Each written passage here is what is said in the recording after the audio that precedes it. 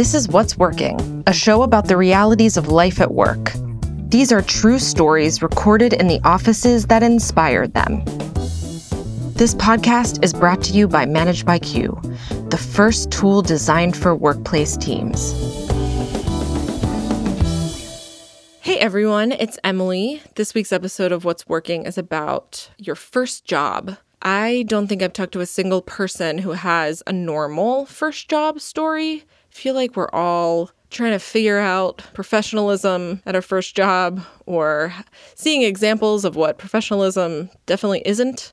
I know my first job, well, I was technically fired, but we don't really need to get into that because we have two great stories for you that I think you'll really, really like and maybe get you thinking about your own first job.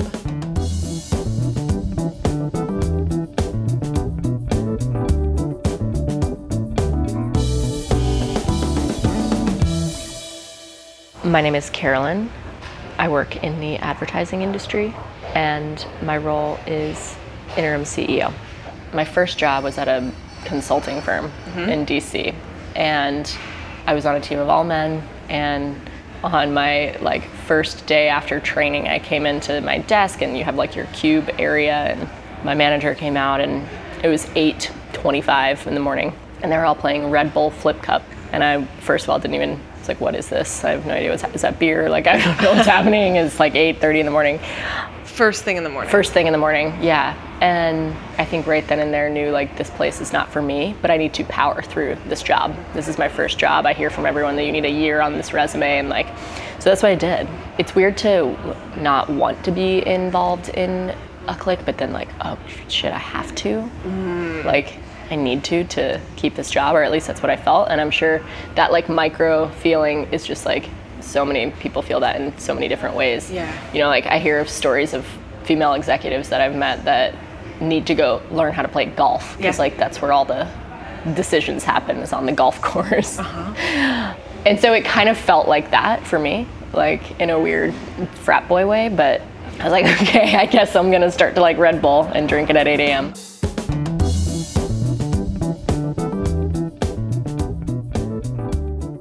My name is Emmy. I work for Managed by Q, the most amazing company, and I do event marketing. My first job was back in Michigan at a museum. It was a public museum where I ran all of the events there, so we did weddings and corporate events and all that kind of stuff. How old were you? I was actually still in college because my college program makes you do this really long internship. So it's a 30-credit internship, so I technically was there. Through my internship, the person that I was interning with left on maternity leave. They offered me the job because they found out she wasn't coming back. So I got hired on halfway through my internship. I was the event coordinator there, so I was lowest on the totem pole, newest person there, young, bright-eyed, bushy-tailed, ready to go. This person had been in the position for 3 years, and so, and she had kind of given me the heads up when I took the internship, just so you know, this might turn into a job if you're interested. Okay. And I was like, are you kidding me? This is absolutely perfect. I'm gonna have a job, a career before I graduate college. Absolutely, let's go. And so I was with a team that ran all of the events. So that was kind of split up between we did all the food and beverage. So there was the chef who was oversaw the entire team, the beverage manager, the sous chef, the catering manager, and me, and we all worked together for the events. The beverage manager was actually the chef's wife, and the sous chef was the chef's nephew. So it was this whole family affair family thing going on. And then you. Me.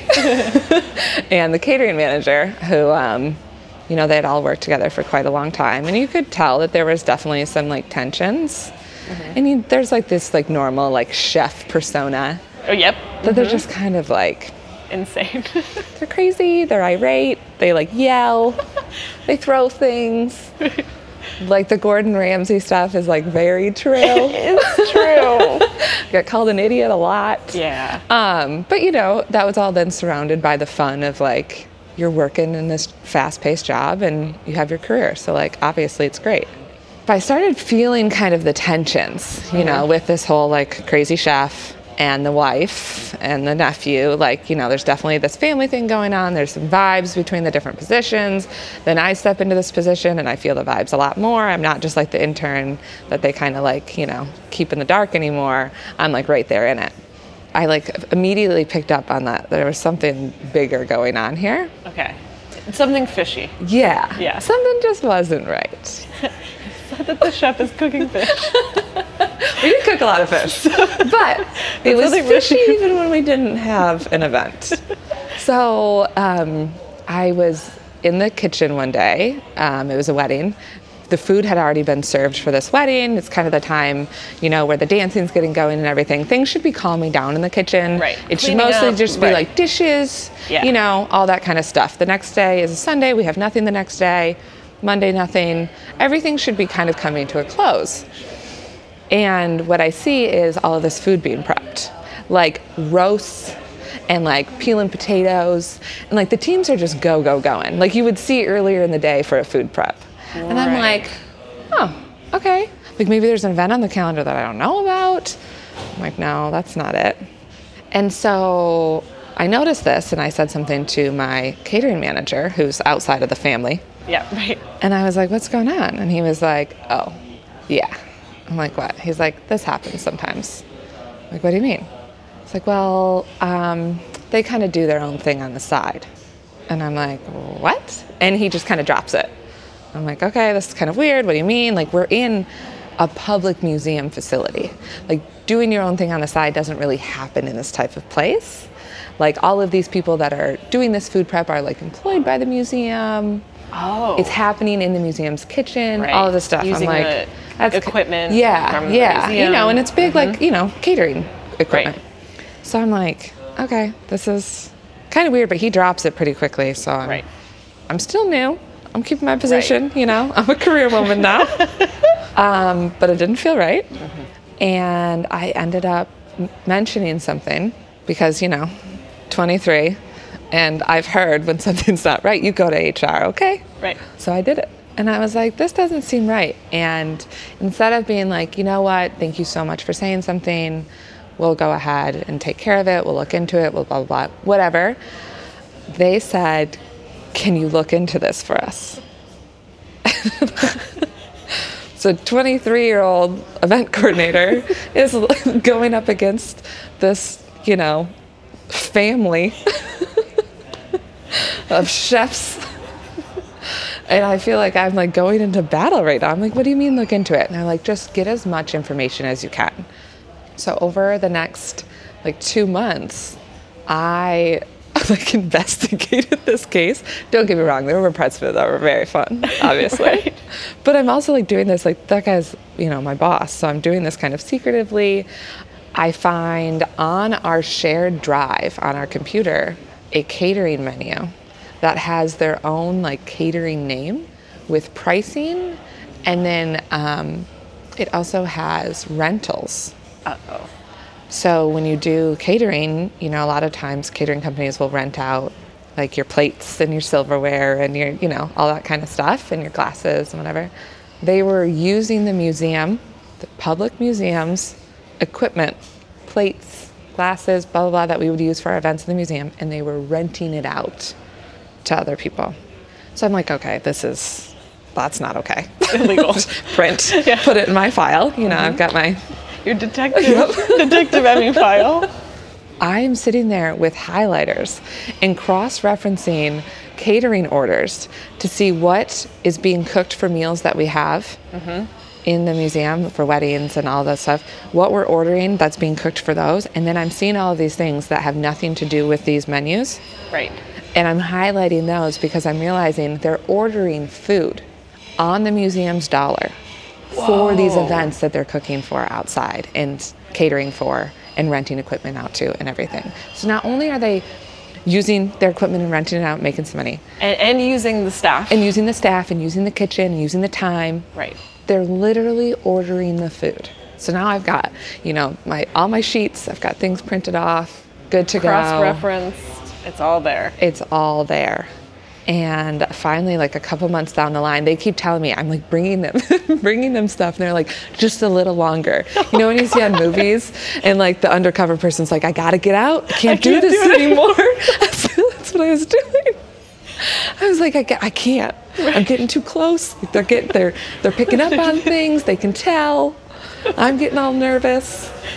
And they're like, it's going to be done soon. Just give us a little more time.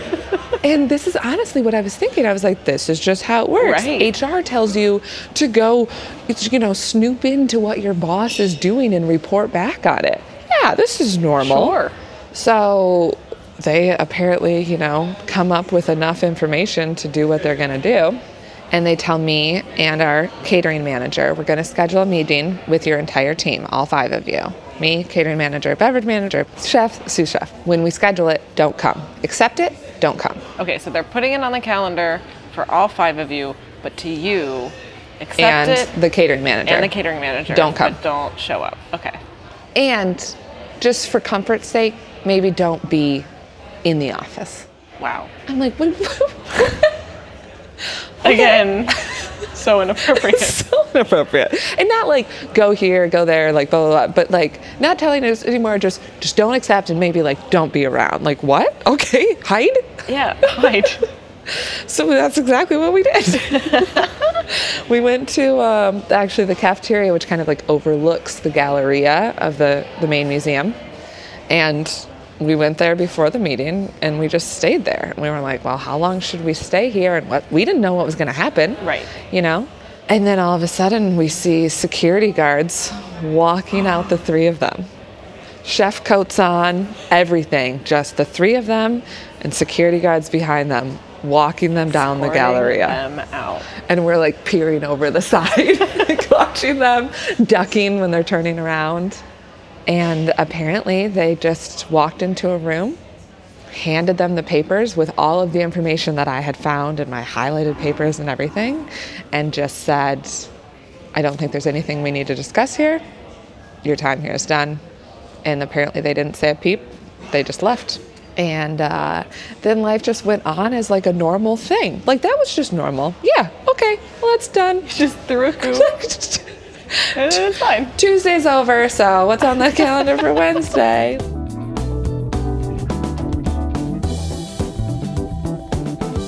A special thanks to Emmy and Carolyn for sharing their stories with us. And if you have a story, I want to hear it. So email me at whatsworking@managedbyq.com.